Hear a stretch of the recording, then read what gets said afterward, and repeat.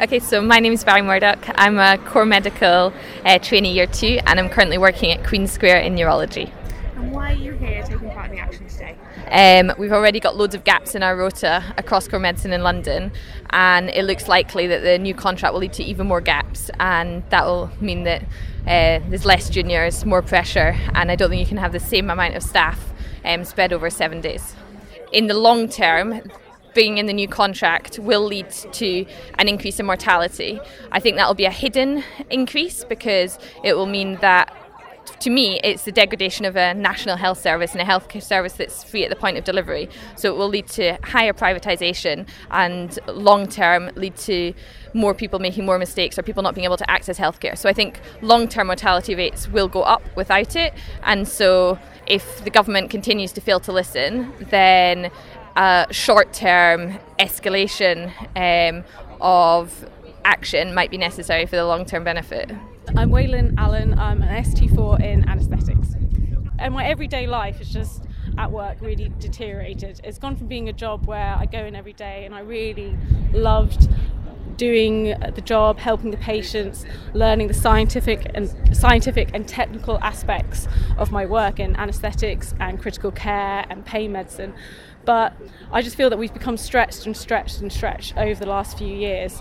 And this contract for me is sort of beginning of the end of finding work enjoyable and actually being able to do something at work and feel like I'm doing something, because things have just become so stretched and I would say quite difficult.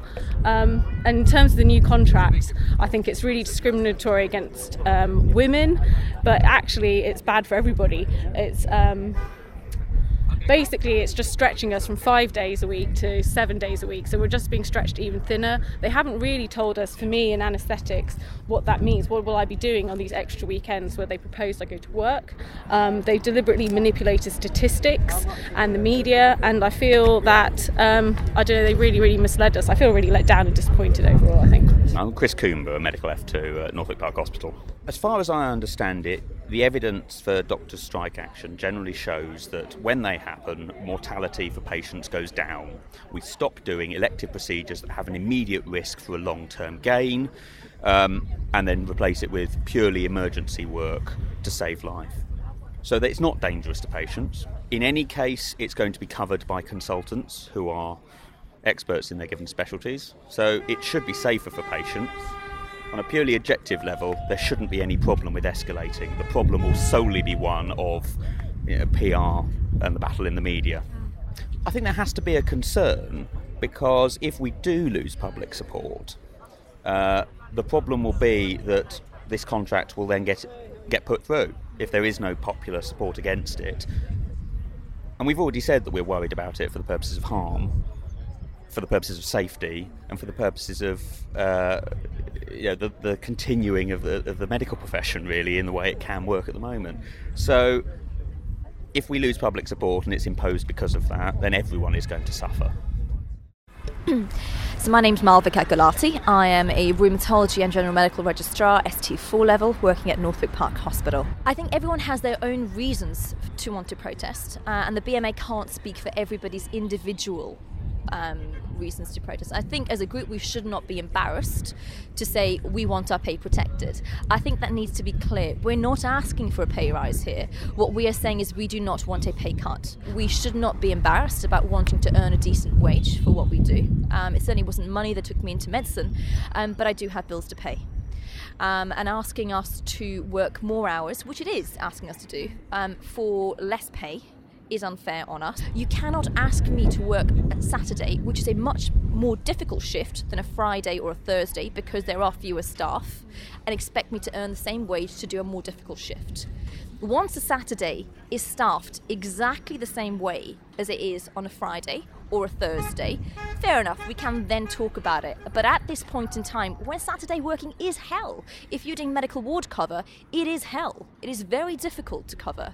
You can't ask me to earn the same wage on a Saturday as I do on a Wednesday. Johan Malawana, do you think the publication of the contract and also the equality assessment, do you think that might have strengthened your cause in a way? I think I have to say that a lot of ordinary doctors, once they saw the detail, which is what the government kept saying, wait to see the detail, it's all going to be fine. And once they did see the detail, they saw it was much, much worse. And I think that's the big problem, is that the government have now shown their hand, and effectively they've been shown to be wanting.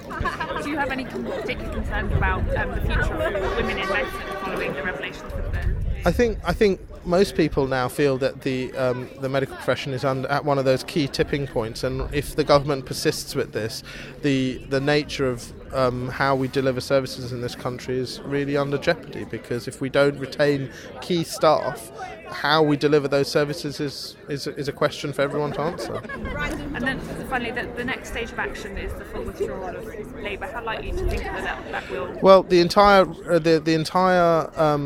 decision, or the reason for going ahead, lies with the Secretary of State. He has the ability to, even today, this action today could have been stopped at any time if he just agreed to get back around the table and offer meaningful negotiations. Instead, we haven't. The government has made no attempt at all for the last a couple of months to actually talk to junior doctors, or from last month to talk to junior doctors, and no attempt to try and prevent industrial action. And time and again, the Secretary of State has been asked, what attempts is the government making to prevent this?